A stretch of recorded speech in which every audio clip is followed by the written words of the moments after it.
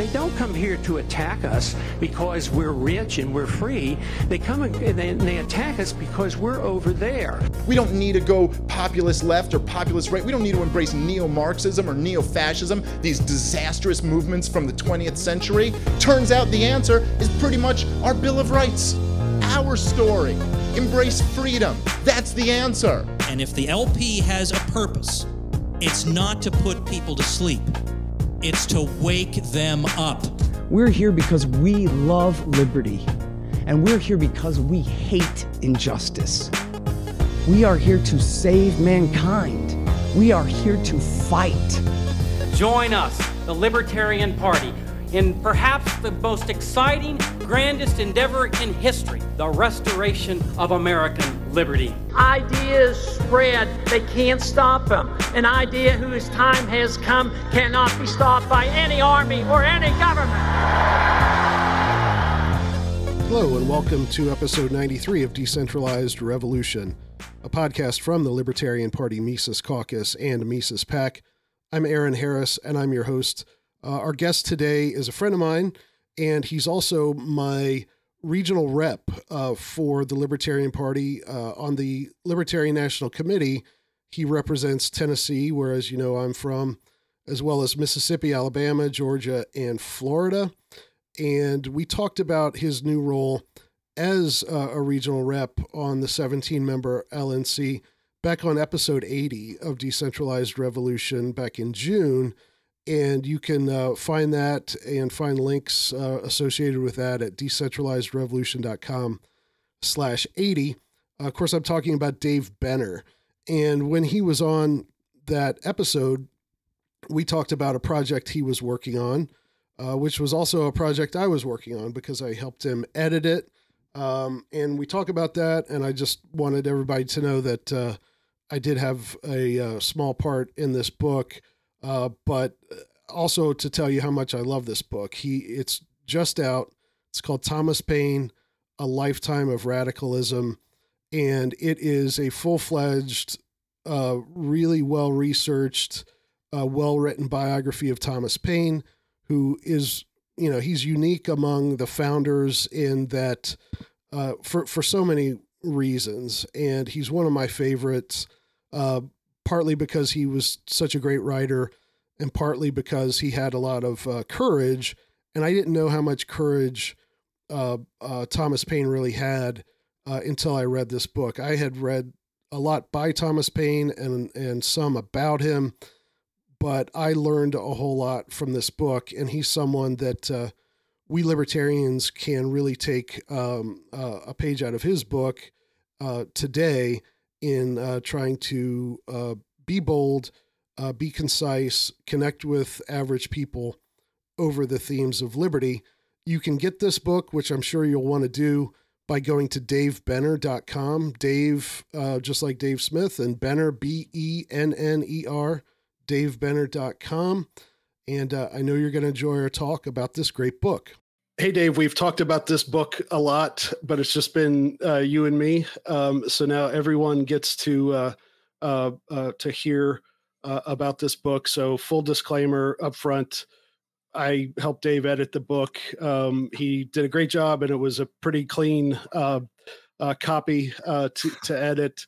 And so it was a pleasure working on this. I've read it twice, so I can recommend it. So with that out of the way, knowing that I profited just a little bit from this, we'll talk about why you should read this book. So how does it feel to finally have it done? Oh man, so relieving to have it done after 4 years. And you did a great job. You gave me way too much credit because I did not give you a perfect copy, but I really appreciated your help. But it feels great. It's just very exciting to get this content out there after so long, I guess. Yeah.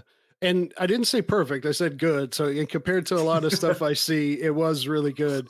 And that's kind of one thing I wanted to get into is kind of where your skill set comes from. So I recently listened to Dangerous History podcast, CJ Kilmer, and he did an episode on like what he calls court historians. So like, which would have been the modern day equivalent of the guys who would have hung around the King's Court back in the day and written nice things about him. And one of the guys in this episode that CJ talked about was Michael Beschloss. And all my life, this guy's been coming on TV telling me, why Bill Clinton is great and why Obama's great and why Joe Biden's great and so all this stuff. And I just assumed he was like a historian. And so we can debate that term, but it turns out the guy doesn't have a degree in history. He's got some degree in something, but has kind of just done the work and published books, and he's in all the right clubs. And so talk about, and I'm one of these guys, like, I don't think credentials matter, but like, the blue check mark crowd, which that may be changing soon, what we mean by blue check mark, but a lot of people, especially in the regime, the cathedral, so to speak, they really value credentials and, oh, well, he's not a historian or he's not an economist. So I think that if you can do the work, it doesn't matter whether you got the piece of paper. So, and I don't know if I've ever talked to you about your academic background, if any, and how you got into becoming what based on this book and some articles I've read of yours, is a good historian. So tell us about that. Yeah, well, I have a bachelor's in history education. Of course, I've never been a professional historian per se. I consider myself an amateur historian now. I work in a different field. But as far as that topic, it is an interesting one. And what's ironic about that to me, and you're right about the legacy media, that's absolutely what the legacy publishing industry is like.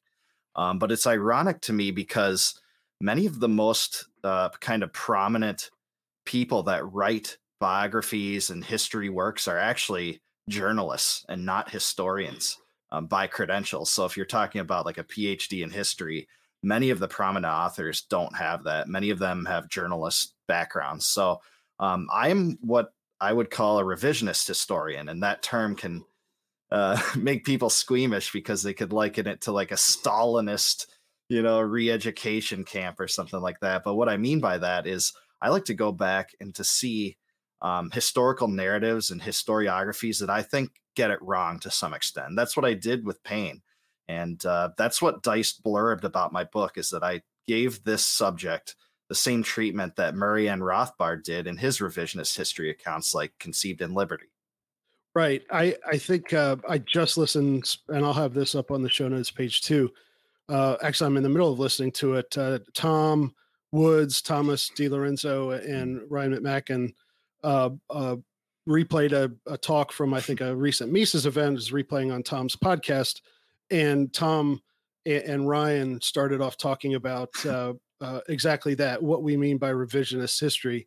And I'll also put a link to Ralph Raico. So if you're a libertarian or if you're interested in history at all, and you have not read Ralph Raico, you are in for a treat. And he's got a lot of great lectures. I hope they're still up on YouTube.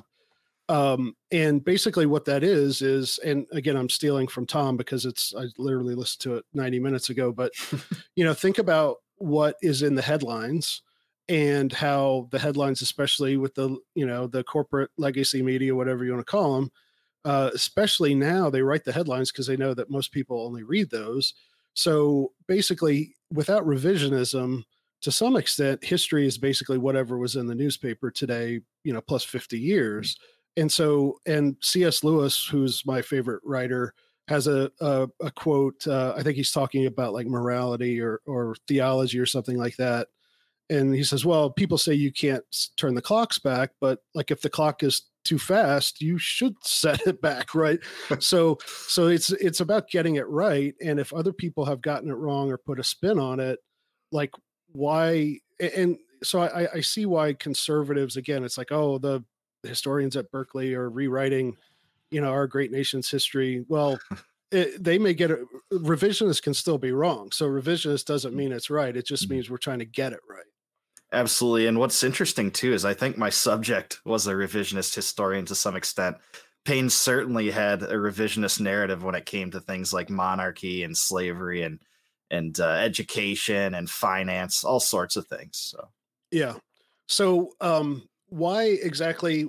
You've written a few other things. So you have a degree in history education, and then were you a libertarian at that time?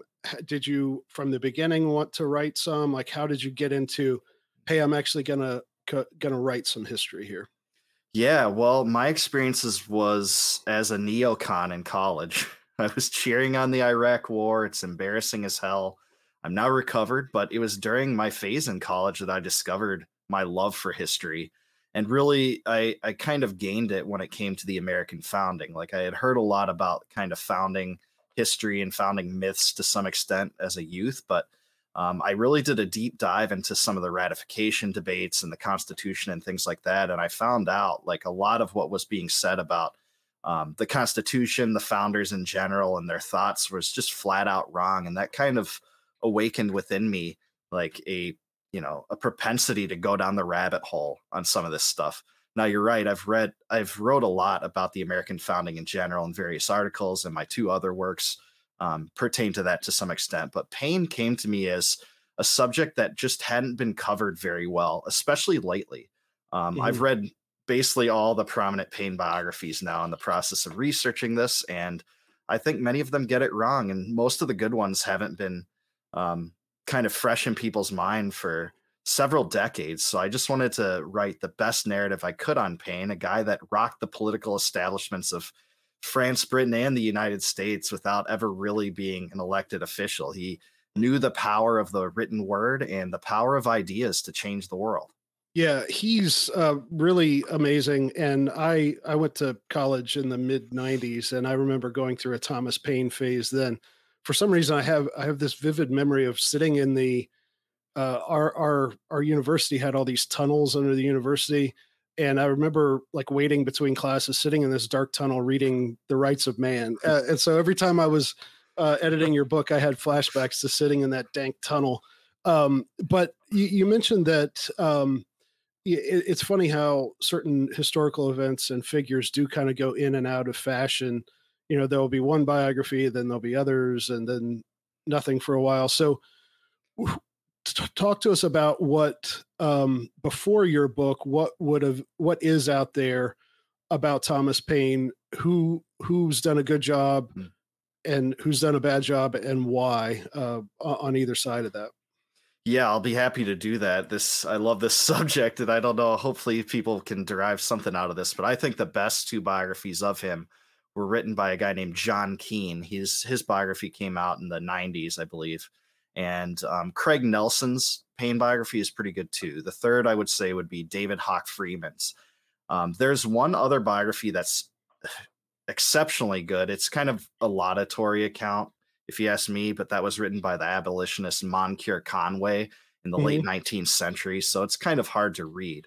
So a lot has been written that's good. Now, there are some hit pieces on Paine. Paine was such a pariah in many circles, and he had incredible enemies. One was a guy named James Chethan, who wrote just a total hit piece biography against him shortly after Paine's death. I think that came out in 1818 or something like that. And Chethan feuded with Paine during his life, and many of the myths that we have in our mind about Paine are straight from Chetham's pen. So that's one thing that I'll say. Yeah. Did you ever read Chris Hitchens' book on Tom Paine? Yeah, Christopher Hitchens wrote a biography on the Rights of Man, and it's excellent. Hitchens is a guy that was very influenced by Paine and free thinking, and especially Paine's beliefs on religion. So it's excellent. That's a succinct read. Yeah, Chris Hitchens is one of those guys that he's a lefty on a lot of things, but he's like a good lefty, and I like a lot of his stuff. So you should read that book. And just a side note, but I just would love to see Christopher Hitchens alive today to respond to a lot of this stuff going on. That's another conversation. So talk about, so what would we have learned about Thomas Paine in, high school civics class or, American History 101 in college? Start there, and then maybe what questions you had starting from that point. I think what the common person would know about Paine, if they know anything, is that he wrote Common Sense and he wrote The Crisis. So Common Sense was a succinct tract that defended the idea of American independence, that defended the idea of secession from the British government. And The Crisis was essentially a propaganda series to back the war in its most trying times. Many people are probably well aware of this, but Washington's troops languished in Valley Forge, and some of the hardest times in war coincided at the same time that Thomas Paine was saying, the sun never shined on a greater cause. So some of the most famous prose in English that have been written were written by Paine in some of the hardest hardships of the war. And that's really where most people's, I think, general understanding of where Paine is. That was basically the starting point for me. Like I had known that before I ever kind of picked up any research on Paine, but he had such a wide ranging, experiences in so many different realms beyond that. I mean, his talents brought him to 2 other countries and influenced them. But beyond that, Paine had dabbled as a privateer, essentially a pirate, an excise officer. So he collected taxes on behalf of the British government. He was also a brilliant engineer. He stood at the forefront of an engineering revolution when it came to iron bridge building, and really dabbled in a bridge building career before he decided to return to politics. He was well known throughout the world. People loved and hated him. Very people had a moderate view of him. People either loved him or hated him. So I just found out all these interesting things about him beyond what's commonly known. Yeah. And I think maybe some people don't know this, but unlike a lot of the founding fathers, Thomas Paine actually wasn't born in America. Like a lot of, people like, Jefferson and Washington, like their families were obviously fairly new here. My family, in fact, the Harris name, they came over in Jamestown about 40 or 50 years after the really couple hard winters where everybody died. Then my people came over. But even still, like a lot of founding fathers were born here in Virginia, Massachusetts. Most of them we think about, but Thomas Paine wasn't. So he got his start. Tell us where. Yeah, Paine was born in a place called Thetford, England, very small town in the eastern part of England. He was born as a commoner, a very kind of lower middle class background. His father was essentially a staymaker. So what that was he constructed the underbindings that provide structure for women's corsets. Some of Paine's political rivals would bring that out as a way to kind of demean him throughout his life. But Paine had no aristocratic background, no great reputation to speak of. There was really no reason to think that this guy would end up changing the world through ideas. He certainly wasn't in a financial position to do so. And he simply got there through merit and the power of his words to kind of transform what was kind of an aristocratic struggle into one that commoners could play a role in. Was he mostly self-made, self-educated from those beginnings? Absolutely. He had a formal education in Thetford. He was mostly raised as an apprentice, intending to take over for his father's staymaking business, which he dabbled in to some extent for a small time. But in his youth, like I said, he was a privateer. So in a few different cases, he actually worked with private ship owners ostensibly on behalf of an endorsement by the English government to loot the ships of the French during the 7 Years' War, which we would know as the French and Indian War in our theater. So it's just so ironic because I write in the book that he basically pillaged the country he later helped nurture, that being France. So these were dangerous episodes. And one of the 7 times I point out in my book where he escaped an early death was in a case where he just narrowly decided not to go on a voyage of the Terrible, commanded by Captain William Death, the famous privateer. You gotta love the names, right? Right. Famous privateer. There's a very infamous episode where that ship was completely destroyed by a French frigate, and I believe like 11 out of the 150 crew or something like that survived. Paine's father had just been able to kind of convince him not to go on that adventure. That's one of 7 times he almost died early. Yeah, there's another one we're going to talk about later that I didn't know about. And I didn't really know about the privateer thing either. And I think that maybe another maybe preconception that I don't know if it just I put it together on my own or if I got it somewhere, that that Paine was just like a writer. You know, he was just like this ink stained wretch, journalist type guy, and he didn't get his hands dirty. But then, you know, what we know about his, you know, his humble beginnings, the fact that he educated himself as basically a scientist and engineer, and was basically a pirate. And then he did carry arms in the Revolutionary War. So even though kind of some of his opponents, reading those in the book, kind of painted him as this sort of detached, he just likes to sit there and write. Like he was a man of action too. And I didn't know so much of that. Absolutely. He dressed like a commoner, acted like a commoner. He was famous for writing in a commoner's language. It was called vulgarity. It wouldn't be vulgar in the sense that it's like profane language, but he spoke in a way that was colloquial. It was a way that commoners connected with. And one thing I'll say about him too is in his years as an excise collector, he lived in a place called Lewis for a while. And the first place we know of where we think he picked up kind of his ideological and philosophical beliefs was a place called the Headstrong Club there. And you can still visit it today. It actually famously reopened in, I think, 1987, and the city celebrates his life, and there's a few memorials, but that was a place where people congregated and talked about radical ideas. Lewis was a place that was known for its radical sensibilities ever since the English Civil Wars. So it's interesting that he picked it up just kind of by chance, not through formal education. But that was a place where, he started to feel at home with British radicalism. Mm-hmm.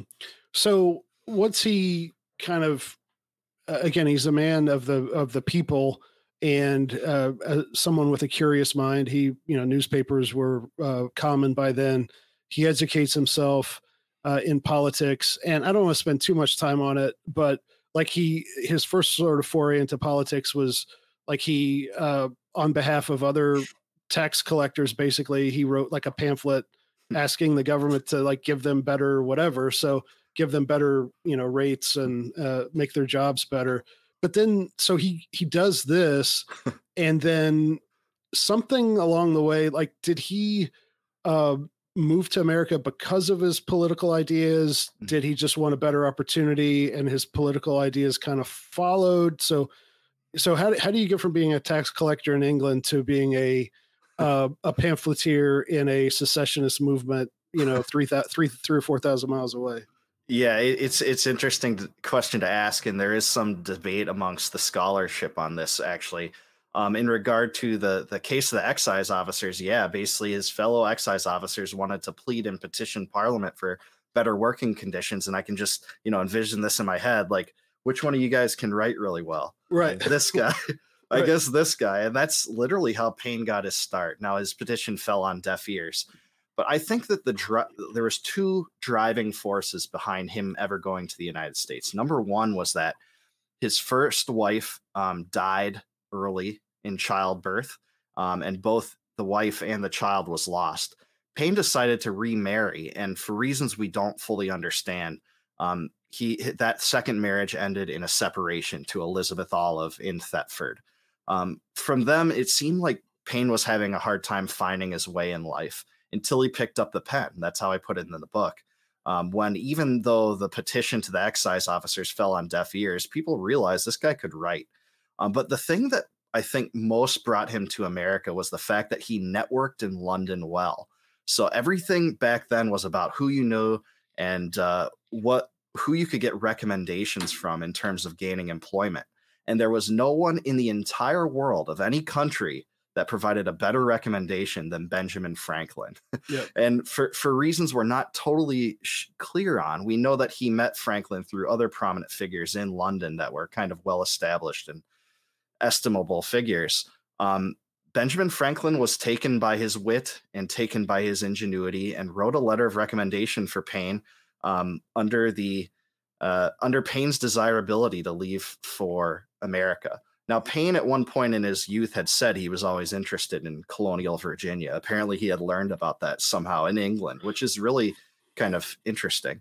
But Paine decided to set sail there for a new life in 1774. I'm not really sure that Paine even had an intention to be a writer, but that's shortly what he became once he landed there. He almost died on the voyage, by the way. I point that out too. Yeah. So coming over in 1774, there was already some things were getting I'm not sure like when, like Patrick Henry and Samuel Adams, like how early they started really speaking out. But so there wasn't, I don't think, too many, if any, calls for independence yet. But like the crisis was already brewing. So he arrives in Philadelphia at a, like, it's almost like out of a movie script. It's like the absolute perfect time to arrive in that place.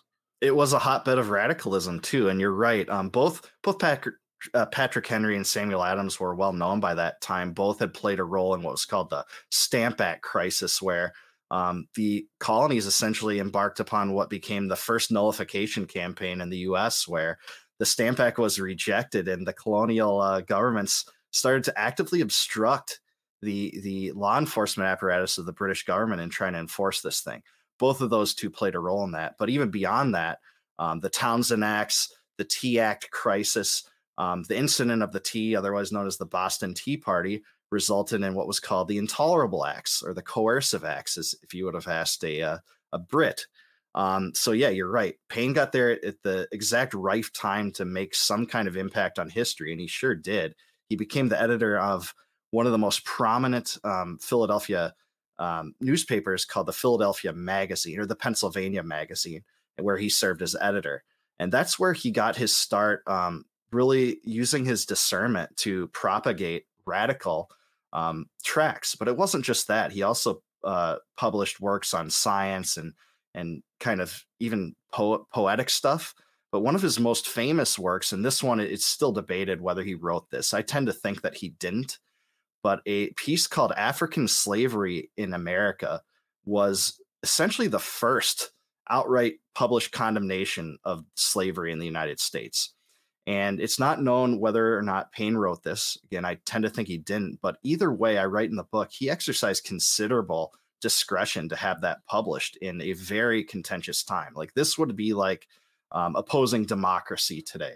It was a very fiery position to oppose slavery, to be an outright abolitionist. Yeah, Pennsylvania would have been like the one place, I think, where you could have got away with that because of the Quaker influence, maybe somewhere farther east. But yeah, so even then, like, to actually put it in print and again, whether he wrote it or edited it and how much he did, the fact that at that time, like, whoever his patrons were, I mean, he was going to take the hit for that. If heat was going to come, he was going to take some of it. So he gets credit for that, just based on having the courage to publish it.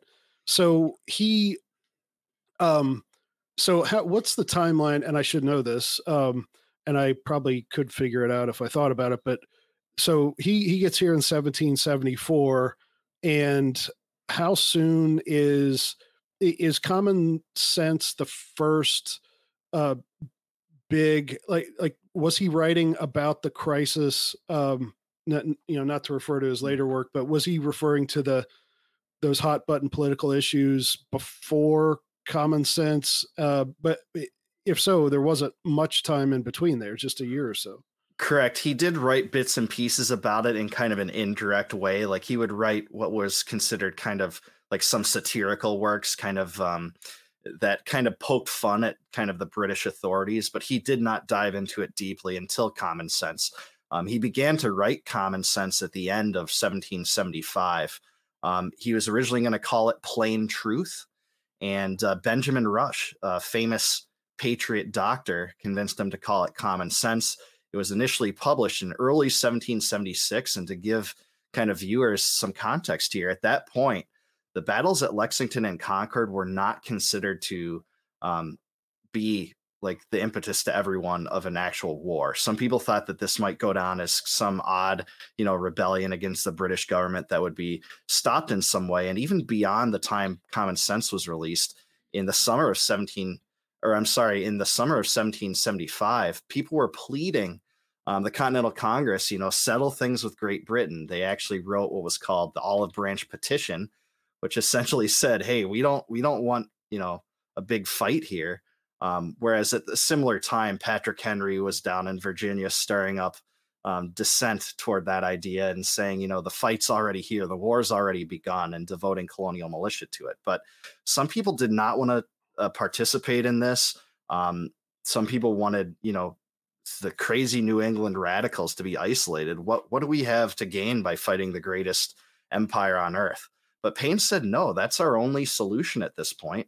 And even if Parliament could give us representation, logistics and logic would prohibit that from being feasible. And not only that, but monarchy was a form of slavery, and it was established by a Norman bastard, William the Conqueror, and it was an illegitimate regime founded in conquest. Yeah.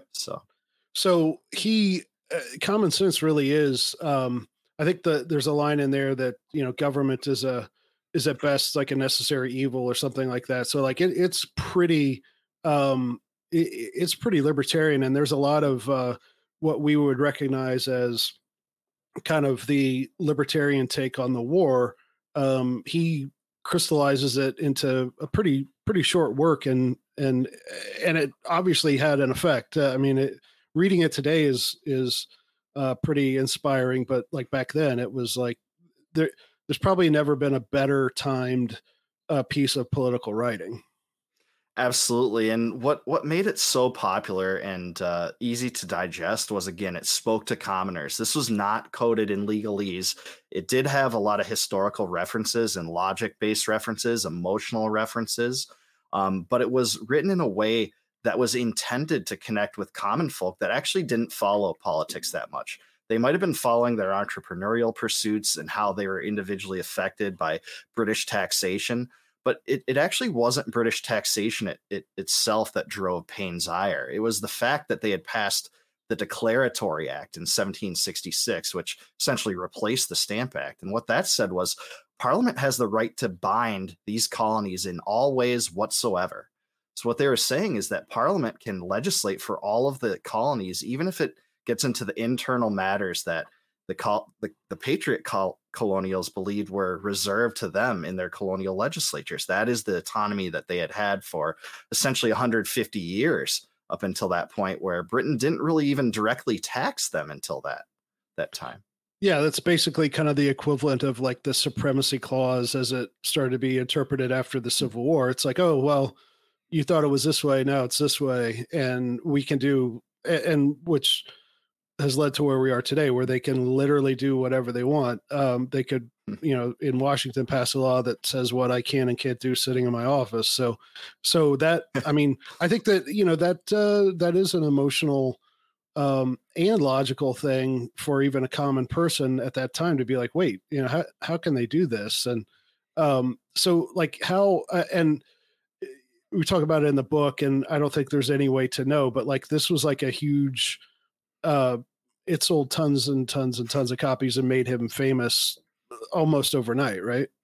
It did. It made him totally famous. It did not make him rich, though, because he had basically relinquished his copyright to the work. So first he intended to sell it for mittens and other clothing to give to the Continental Army as it was in the field. He intended that to be what the proceeds would go to. But eventually he relinquished his copyright to ensure maximum distribution. And because of this, lots of people printed their own copies of Common Sense. He got into a little bit of a dispute with his publisher over this, but ultimately the figures range of how many copies that he sold. I've seen figures all the way from 100,000 to 500,000. I don't believe the 500,000 figure, but there's no doubt that it was in a lot of households. And it was so... it wasn't just famous with the commoners that he intended to write it to, but prominent figures like George Washington, Benjamin Franklin, and Charles Lee, the latter of which is not as well known, but he was back then, all gave it immense praise and say, hey, have you guys read this? Like they wrote this in their correspondence. Have you guys read Common Sense? So yeah, it was wildly popular. Yeah, so I was just looking up on here to see if I could find like a early first edition of Common Sense and how much it's worth, and I can't find one that hasn't been sold. There's a few auction listings, but can you imagine that would be all those books? Like you would probably trade all those books to have that one. But so he becomes famous, and far from kind of just hanging out in the office of the Pennsylvania Magazine, he's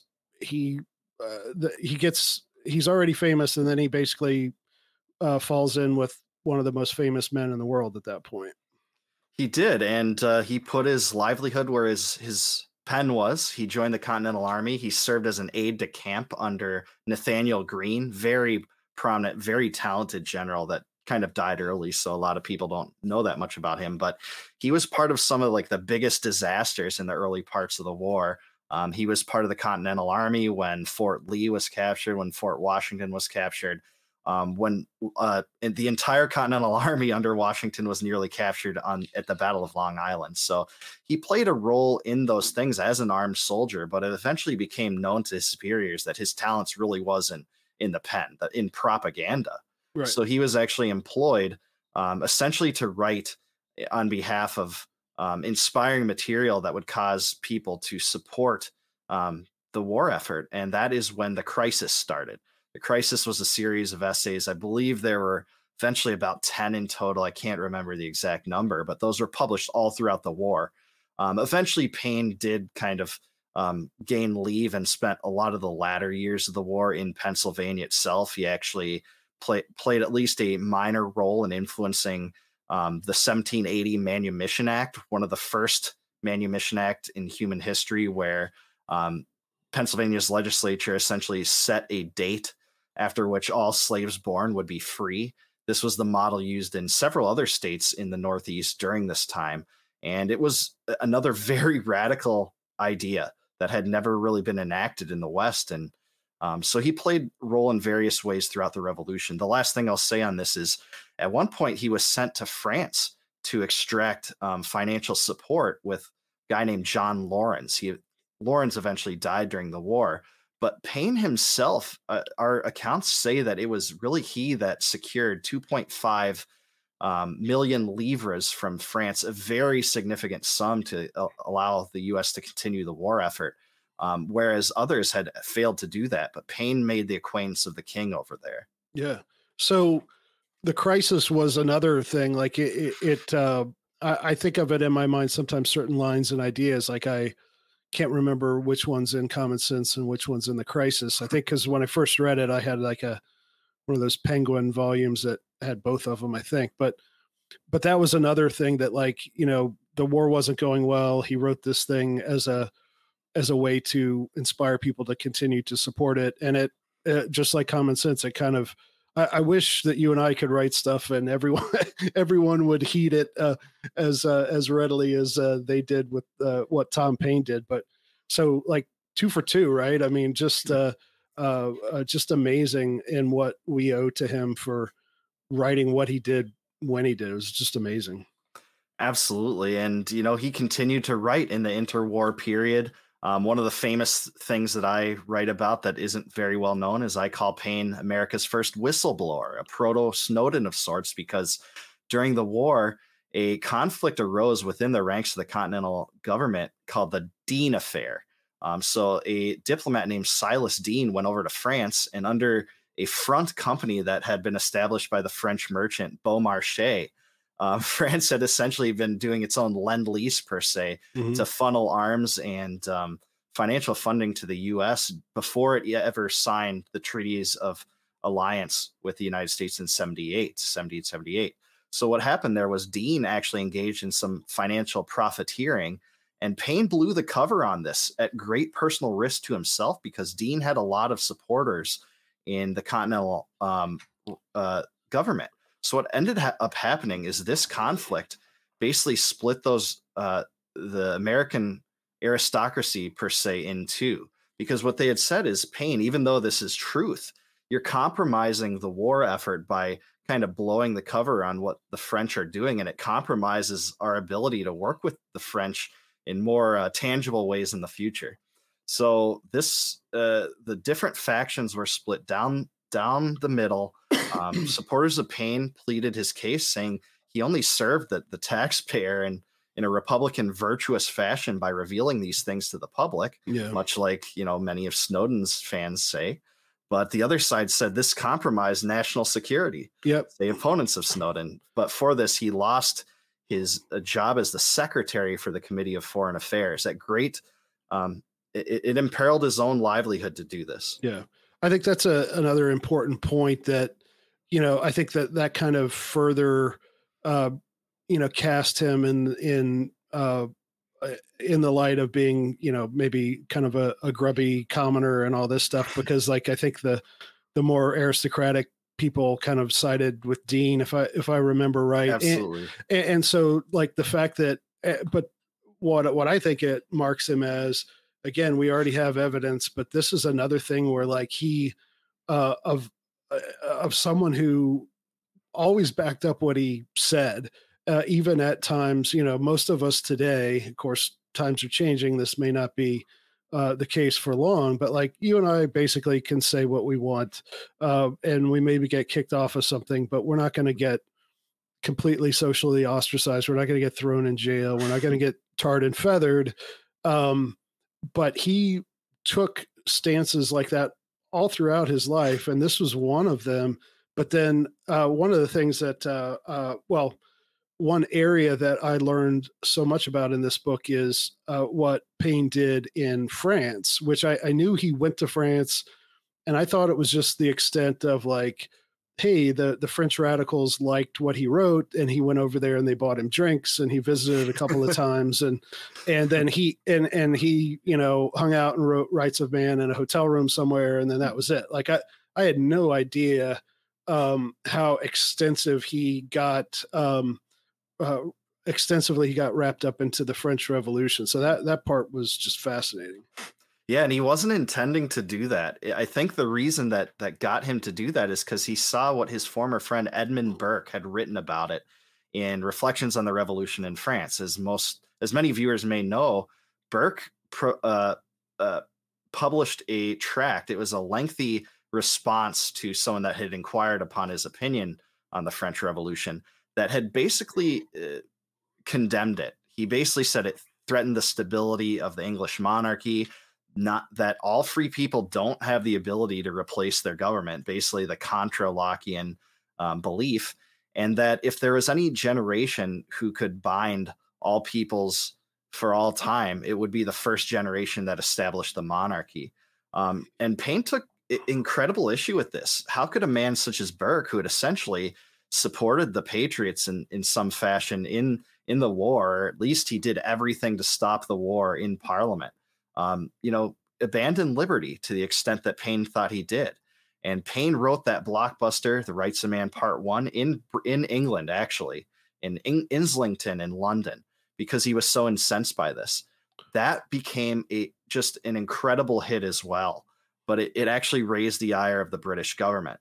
So when it came time for him to pen the second version, The Rights of Man Part 2, the English authorities could no longer ignore this. They actually sent agents to spy on him, kind of keep tabs of where he was and what he was doing, and eventually charge him with seditious libel. Yeah. So actually, this is what convinced he got kind of tipped off to it by several friends, including the famous William Blake, by one account. Great poet. Yeah. I love Blake's drawings and stuff too. You should check him out. He's great. So I didn't know this part either, what you're about to tell, which was sedition at that time. That wasn't just like 2 weeks in jail, right? I mean, no, under the English common law, sedition was punishable by death. And that's what they tried to give him. Now, the comical thing that I write in my book is when Paine departed, right before he departed, he was in correspondence with several high-ranking figures in the law enforcement bureau of the Home Secretary in England. And one of the most funny things I think that Paine ever did in his life is he had correspondence about how criminal their decision to persecute him for essentially espousing freedom of speech, that he ended his letter with a valediction. That's essentially like when you say, "I'm your most humble and obedient servant." Paine said, "I am most certainly not, sir, your most humble and obedient servant." It was just such a funny quip, the 18th century. So he left when he was in France, in his first months in France. At the same time, the French government was trying Louis the 16th.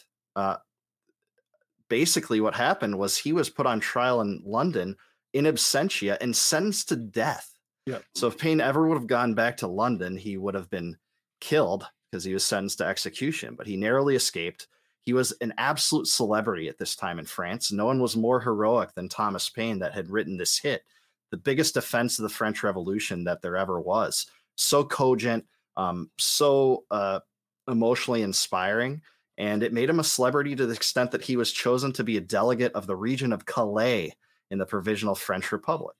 So he was basically an equivalent of a member of parliament or Congress, roughly, right? So. Roughly, it was a provisional government that their scope of kind of power was supposed to be confined to essentially abolishing the monarchy and drawing up a new constitutional system in France. As part of that, Paine was put on the most important committee called the Girondin Constitutional Project, along with several friends, including Consordet and Brissot, to draw up a constitution for France, their first true republican one, because they had tried to put in a constitutional monarchy, but when Louis XVI came under the ire of the revolutionaries and they abolished the monarchy, that was no longer the case. Now, that never came to fruition because the Jacobins in France took power. They succeeded in killing the king, putting him to death by execution, even though Paine and some of his friends pled for his life. Paine said, our dispute is not with Louis XVI. Actually, Louis XVI relatively was a pretty good king, and he funded the American Revolution. Yeah. But their problem was systematic, said Paine. It was the monarchy itself was the evil that they wanted to fight. So why not set a good Republican example and kind of diverging from this tradition of violence that had swept through monarchies in Europe? Right. And that's actually one of the pretty moving parts in the book, where he's talking about, hey, not only is our beef not with Louis the 16th individually, that, hey, we should set an example. Like, one of the things we supposedly don't like about the old regimes is the liberal use of the death penalty. Mm-hmm. And so we can set an example for the rest of the world. We can, basically, he can go live in Philadelphia or, Alexandria, Virginia or something. And, he'll have shame, but, we'll have been the better people and set this great example.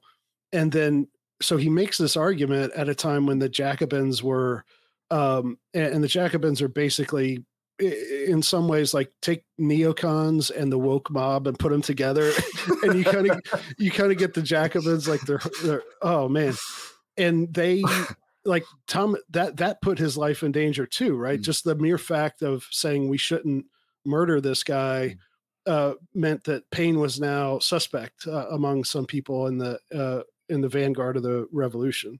Absolutely, and he had spoken against Marat, a famous kind of person in the Jacobin club, as well. So this made him persona non grata to what would become the ascended power in France. Paine didn't align purely with any of the factions in the French Revolution, but he was most aligned to the Girondins, a faction where Brissot and Danton were notable leaders of. So there was a few things that led to their downfall. One of them was a famous general named Dumouriez during the war actually basically became a traitor because some of the legislative attendants that they sent out, the French government sent out to him, he basically seized, captured, turned them over to their Austrian enemies, and tried to convince his army to march on Paris and overthrow the revolutionary government. Now, he was a notable Girondin, so Robespierre and his crew said, these are the traitors and they need to pay for this. The Girondin constitution never came to be. The Jacobins created their own constitution, the Constitution of 1793, which was never even put in motion, because what happened there was they instead created an oligarchy, the Committee of Public Safety, that basically featured these oligarchic leaders, including Robespierre, that invested themselves with judicial, legislative, and executive power, commenced the Reign of Terror, a famous streak of violence that jailed and executed many people that Paine eventually got caught up in. Yeah, and we maybe let's not go into too much detail, because like there's some really cool.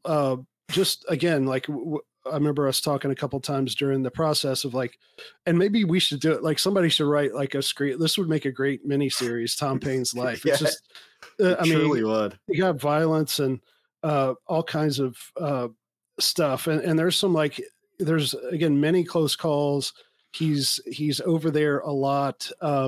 And again, like it's weird, like the fact that he was, by that time, like he was kind of on the level of like Washington and Franklin as far as being a world celebrity. So like, you know, he would get recognized. Like it was dangerous sometimes for him to go out because people knew what he looked like, even though there were no photographs. So like that must have been just a very strange experience for him all around. And I think that kind of did have an effect on the rest of his life in mostly a not good way. Like I really think he carried the burden of that for a long time. Certainly so. I mean, he grew to be, you know, at one point he seemed like he didn't have a care in the world that you know, the English authorities were after him. But there was a time where his French citizenship was stripped, and ostensibly because you know, he had supported the amnesty toward the king, he was jailed in the French Revolution. He narrowly escaped execution. I won't get into that. Maybe we will save that into the book.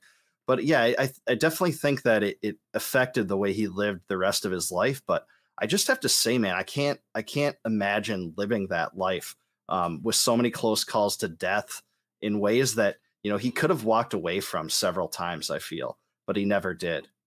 Yeah, he almost had he does remind, a lot of his qualities remind me of a lot of libertarians today, in the sense that sometimes we don't know when to shut up, and that's sometimes that's good, but like it seems like he did have this compulsion to keep fighting for what he believed in. And even frankly, we might want to get into this just a little bit, like some of his ideas later on, especially, we wouldn't necessarily consider them libertarian.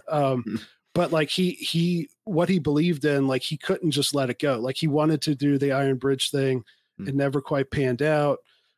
He, I think, kind of wanted to do different things, but by that time, like he was like, he was secure enough in himself to be like, hey, this is who I am, and I'm gonna, I can't do anything about it. So sometimes he seemed to like that and sometimes not, but like he definitely like, hey, this is who I am, and I can't run from being someone who people want to know what I think about things. And so I'm just going to keep doing that. He reveled in it. Absolutely. And it lost him many friends, including Samuel Adams. Benjamin Rush refused to see him. And his most famous schism was with the most popular person in America, George Washington. They had a famous rift after which they never spoke. And maybe we can save that for the book too. But it came down to Paine believing that Washington had personally betrayed him while Washington was president. So I'll let readers read up about that. You're absolutely right. Some of Paine's beliefs were not conducive with what we would consider a modern libertarian. He was basically responsible for creating the prototype for the welfare state in germ. Yeah, maybe people will be surprised to hear that, but Paine was really the first person in the West to consider and conceive of a progressive income tax, funding for the poor, funding for the poor and the elderly. He actually proposed that there should be a land tax to fund a proto-UBI scheme, whereupon each individual should get an annual stipend from the government that is based on an assessment of cultivated land from landowners. So none of these things we would consider conducive with a anarcho-capitalist. And it's interesting because, again, these were very radical ideas, like them or not, and they were conceived of like almost 100 years before Bismarck put the first welfare state into being. So and to be fair to Paine on like the welfare state thing, as I think some of his stuff, he was kind of talking about England, and like in that case, like he's basically saying, tax these guys who, a lot of their upper class didn't earn it, and basically were friends of the Norman bastard and his descendants. And so some of his was kind of like what we would maybe call a just redistribution from, like what would happen if the federal government ceased to exist today. We'd have to split up all the, divvy up all of its assets. So like, but he did definitely go beyond what even like a Milton Friedman or somebody would, I think. And so you're right. Like there's a couple things like that about Jefferson too that always kind of disappointed me. But like the reasons why they were kind of doing it, I think were somewhat excusable. With no hindsight behind him, it's easy for us to look back as libertarians now and condemn it. But, Paine didn't base this on the assumption that we would have, these endless debts with fiat currency cranking out tons of pork. And, it would be based on this fiat experiment that he despised. He was a hard money warrior. So Yep. I do point that out in my book too. Yeah, that was great too, that I didn't necessarily know his thoughts on that at different times. I think early in his career with the both during and after the American Revolution, the issue of like states who had basically not worth a continental, all this stuff, like Paine was surprisingly sound on that from almost a Misesian perspective, right? Like he Yes. got it. Yeah. Throughout his life, he wrote about it several times, including a very famous work that if there's a work that he's not known for, I think libertarians should read. It's Dissertations on Government. That's an amazing book that really, broadcasts his feeling toward fiat and his, praise for hard money. But he also returned to that idea in condemning England, the decline of the English system of finance. This was something that had kind of assessed periodic wars and debt spending that the English government had engaged in. And Paine actually said this is indicative of something that, could end that government before, any kind of war or usurpation would do so. It could be the financial collapse. Yeah. As we kind of get toward the end of our time, I can go as long, we don't need to wrap it up right now, but I did want to get into what really earned Paine a lot of disapproval and hatred even was his thoughts on religion and things like that, which I think, again, like with all of his writings, like he would write articles and then they'd come out as a smaller book and then a bigger book. But what came to be known as the Age of Reason was his thoughts on, basically he was a deist, right? And so explain why he got into that and why that made him so he went from famous to being infamous and very controversial, especially in America, I think. Yeah, absolutely. So he was raised a Quaker by his father. His mother was an Anglican, but he was raised a Quaker. But even by the 1780s, we have some evidence to substantiate that he was a dissenter when it came to traditional religion. We don't have the specifics, but he said he always wanted to write on it. Well, he did in the early 1790s. While he was in France, he wrote the first Age of Reason. And the first Age of Reason was essentially a tract that said that he believed in a single creator, but that he didn't believe in institutionalized religion. And because of that, he thought that a lot of like the prophecies, some of the miraculous aspects of the Bible were patently untrue. He mockingly referred to like the story of the Immaculate Conception as, an apparition impregnating, a virgin, and just saying that it's all garbage. Paine thought that the creator's magnificence could be seen in nature. So he thought, what we can see around us in the stars, etc., is evidence enough of the creator. And really the chief prerogative of every deist was just to do well to God's creation. So to treat people well, represent them well in government, and just be a good steward of the land. Now, yeah, this was very controversial for the time. Deism had predated Paine to some extent, but it was mostly confined to like Enlightenment academic circles, like Baruch Spinoza and Voltaire, and to some extent David Hume wrote on this a little bit. But this was really the first tract that was kind of, again, written for the commoner. It was written in the same vulgar language. It had very little effect in France. It kicked off a pamphleteer war in England where, about 50 tracts were written to try to refute it. And in America, it had some supporters too. Although many people at that point, America was very dominated by various Protestants. And the Second Great Awakening was taking place.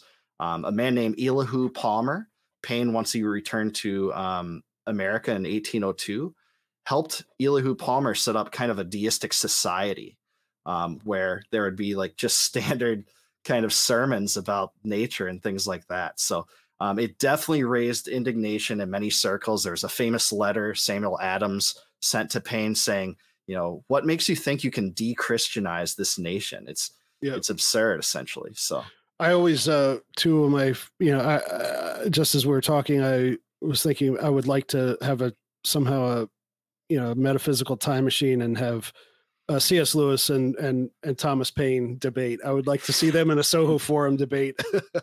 That'd be amazing. And personality wise, they were so different. That would be just, that would be fascinating. I'm definitely with C.S. Lewis on all that stuff, but me too, by the way. Yeah. So, but that's the thing about Paine. Like, I don't get the sense that like some of the, what do they call him? The Richard Dawkins type and stuff like that. He wasn't like, well, he wasn't an atheist, but like, he did kind of like, he did get, sort of, rough and ready with some of his language about the Bible and stuff like that. But I don't think he was like really trying to antagonize, he didn't like hate Christians. Like he was just like, hey, there's a better way. And of course I think he's wrong, but like, I think he, like all of his other stuff, I really got the sense that he was sincere in what he believed, and he stuck to that to the end. I mean, he never really wavered from that. Absolutely. I think he was a very devout proponent of religious liberty in some ways, more than many of his contemporaries. And he absolutely had no ill will toward, Christians himself. He actually had many friends that were Christians throughout his life. But you're right. The ironic thing, too, is that the First Age of Reason was written as a reaction to the Jacobin kind of drive to be atheistic. Yep. During the French Revolution. It was one of the most de-Christianizing efforts in human history, where, lots of religious persecution happened, lots of torture against non-dissenting priests and things like that unfolded. But you're right. He absolutely was. I look at him as kind of Ayn Rand. The two of them both were proponents of religious liberty, but personally doubted it. They both thought it was a form of mysticism. Paine actually wrote The Second Age of Reason, partially when he was in Luxembourg prison during the French Revolution. And he had intended to write a third version, which was parts of that were eventually published, but not under the name Age of Reason Part 3. If you want to read about that, read An Essay on Dream. It was really his last English publication whatsoever. But all of it made him a very, very contestable figure in many circles, especially after he returned to America. Yeah. The stuff about that's another, the stuff about him when he was in prison in France. That's really a must read. One of the many reasons you should get this book.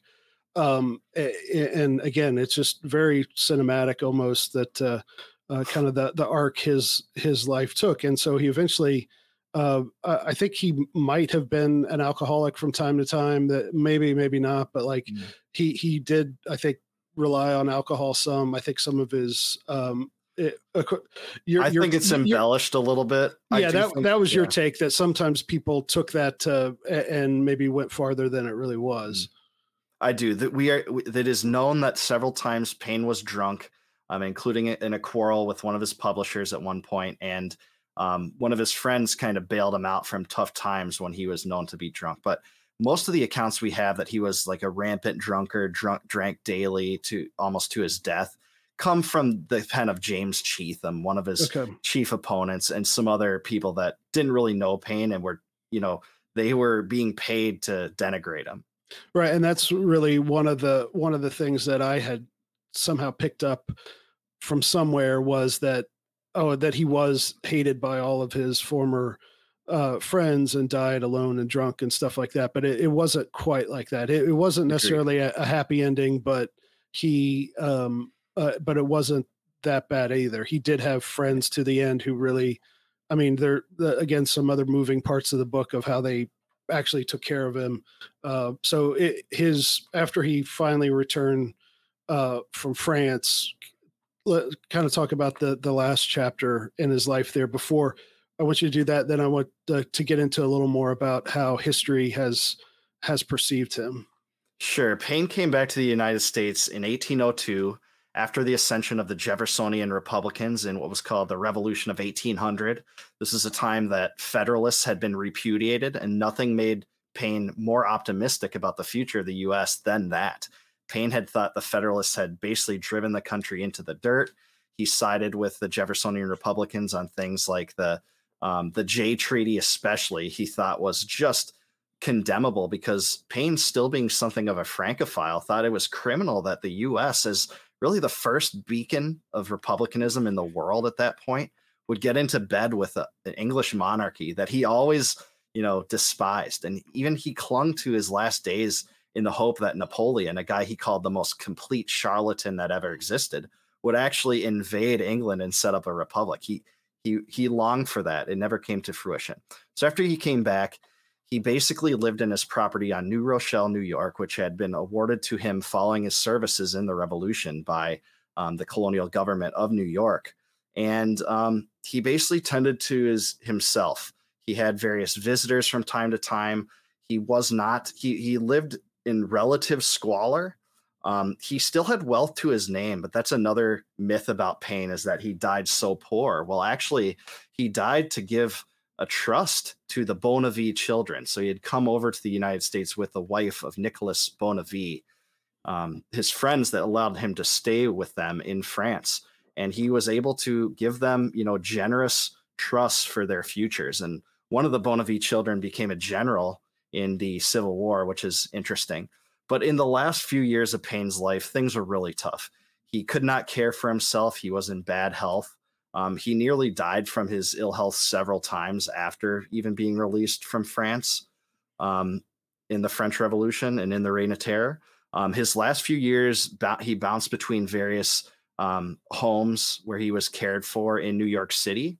And the last myth I'll speak to is that a lot of people say, well, so few people attended his funeral. And that's true. I think there was only a handful of people that attended, including a few Black people. But the thing about that is his funeral only transpired like one day after it occurred.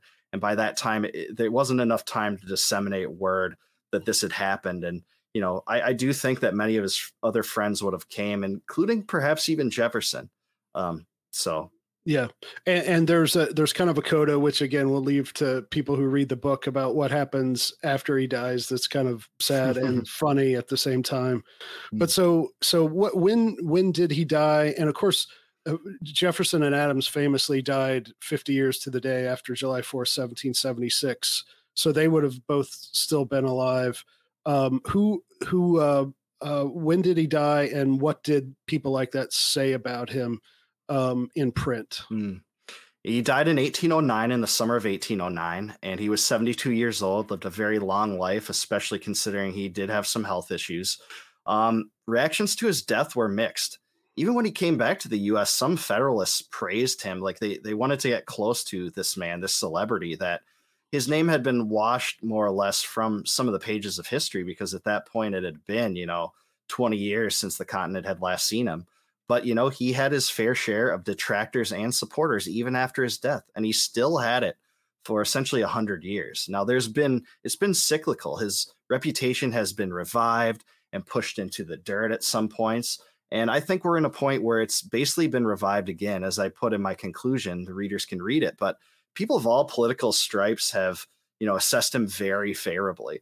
He was cited in famous speeches, inaugural addresses, both by Barack Obama and Ronald Reagan. And basically everyone claims ownership over Paine in some way. And I can see why. There are things that libertarians would love about Paine and they would hate about Paine. Same thing with Democrats and Republicans. One thing that I will tell the viewers is, no matter where you stand politically, I think there will be things that you absolutely love about this man and things that you absolutely despise about him.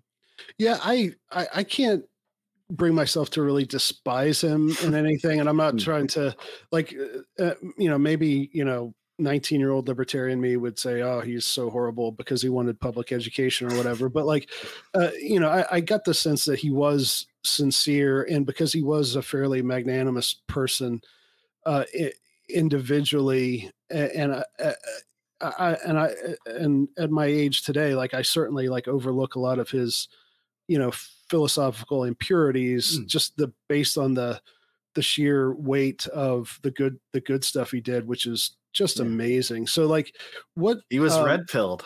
Yeah, you're exactly right. Like he was red pilled on the monarchy, on money, to some extent, on what would have been the media for the time, and on the woke stuff, right? So like the stuff in France, like the stuff that took a good idea and went several steps beyond. Like he was he was always true to what he thought was right, and he was usually mostly right. So I can't admire him more. And so I guess as far as, talking about different people claiming him, like you said that like right after he died, fairly soon, there was basically a takedown biography of him. What sorts of historians have tended to, either what time frames or what sort of historical schools of thought have praised him, and which have either ignored him or denigrated him? Well, I'm not real certain about the disposition of most of his biographers, but the ones I do is Chetham's hit piece in 1818 that just totally, it was just a total hatchet job on Paine in so many ways, and it relied on a lot of secondhand accounts. It didn't use many primary sources, etc. But the other one is Moncure Conway, the late 19th century biographer. He was an avid abolitionist. And, Paine was celebrated as a laudatory figure, mostly because it seemed in the book for his association with that, though, it got into so many things more than that. But Paine really was an abolitionist in a time where there just weren't many. In the founding period, there were lots of people that thought slavery was wrong, but very few people thought that, it could be just ameliorated immediately and just, the institution could be eradicated. But Paine said that nothing less was moral.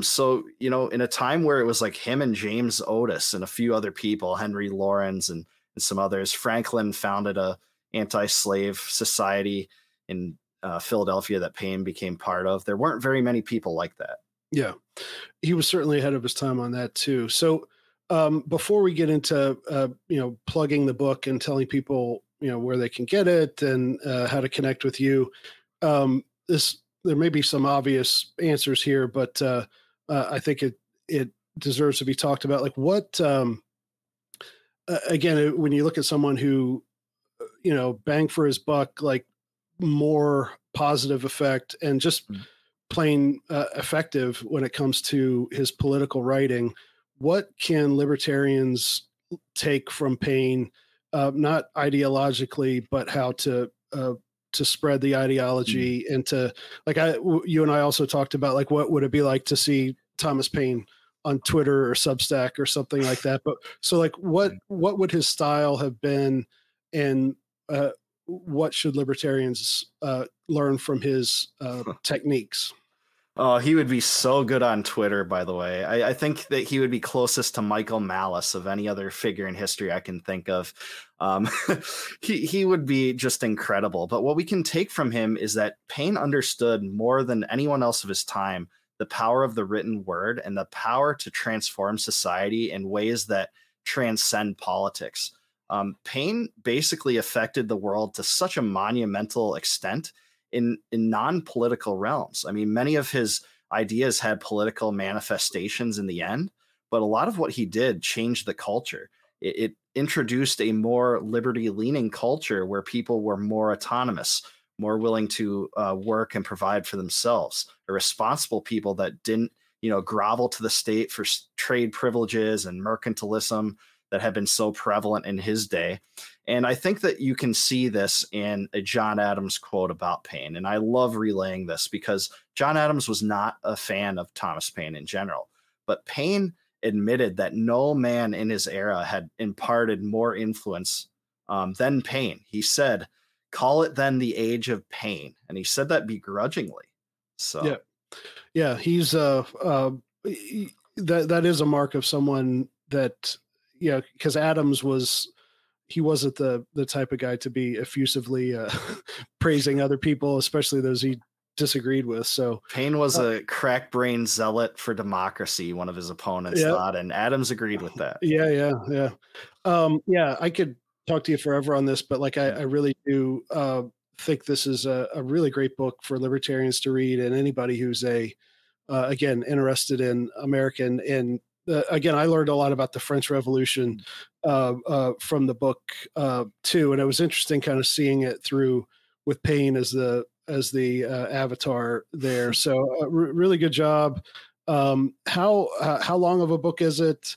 What could people expect? Where can they get it? All the plugs. I have the proof here, so including the index and the notes, it is 450 pages, and you did an amazing job editing it too. So I want you to get credit, Aaron. Couldn't have asked for a better editor that really understood the subject matter so much better than I ever could have hoped for. But anyone can get the book at davidbenner.square.site. It's available for order there. I have paperback and hardcover. It is also available on Amazon for Kindle. If you want to get the Kindle, I'm considering options for a voice read audio version. Don't have those in place yet, but I'm hopefully going to have those. But I would love you to get it. Follow me on Twitter at dbenner83 that you can see here in the image. Would love to have you pick up the book, and it really is the culmination of 4 years of hard work. And I wouldn't have written this book if I didn't think I could write the best biography on Paine that exists. Yeah, I don't think I've ever read, other than the Hitchens book, I don't think I've read a full biography of him, but I've read parts and I've read a lot about that era. And like this truly is like, I'm not lying when I say this, like, and I'm not just because you're here. Like, if you didn't know, like, if you just pulled it off and read the book, you would think, oh, just like a full-time historian wrote this book, and he happens to be, and it also doesn't come across as, oh, I'm a libertarian and here's why Thomas Paine is awesome. Like, there's, you go out of your way a couple times to say that a lot of different people can claim him. So it's not a libertarian hagiography of Thomas Paine. That it really is a right down the line good biography, and I recommend it. Thanks for what you said about my efforts. And why don't you just get Michael Malice to do the audiobook, right? Well, that'd be great. AndLl just say I'll send you some Bitcoin for that praise after the show. So for saying no. about the book. You don't have to do that. For lying like that. That was awesome, Aaron. No, I really there have been a couple of things that I've edited that I wouldn't say that about. So nobody, I don't think anybody in this audience would know, but you have edited a Horton book before. Yeah, I would. That's definitely not what. That's not one of them. No, it definitely does not apply to Scott Horton. Scott Horton, talk about somebody who, like, as far as facts, like I didn't like he knows fact checking. He's like, his computer does that in his brain all by himself. No libertarian stuff that's been bad. So yeah, I'm blessed to have worked with two great libertarian authors, at least so far.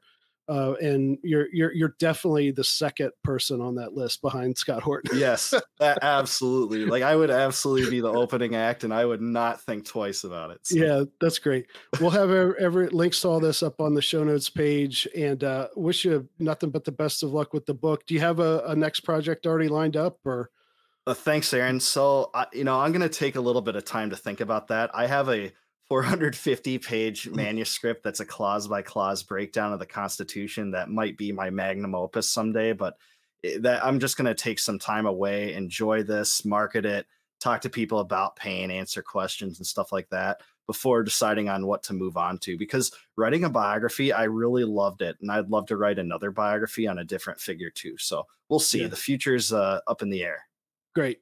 Well, I'm looking forward to it, and I'm not going to read this a third time anytime soon. But I think I'm not either. Everyone should read it at least one time. So thanks for coming on, Dave. Thanks, Aaron. I really appreciate it, man. Keep up the good work. And there you have it. I'd like to thank Dave Benner for his time and wisdom, and for his service as the regional rep for the Southeast on the Libertarian National Committee. That's a tough job. It involves a lot of time and travel and expense. and we appreciate his work doing that. You can find info about some of the links to the things we talked about, as well as a link to buy Dave's book at decentralizedrevolution.com/93. Thanks to my co-producer, Simon Kalpin. Thanks to Dave vs. Goliath for all the music you hear on Decentralized Revolution. And of course, thanks to everyone who subscribes to our email list and gives to MisesPAC at takehumanaction.com. And if you can, share, rate, review, subscribe to Decentralized Revolution on YouTube, Facebook, your favorite podcatcher. Thanks for listening, and we'll see you next time.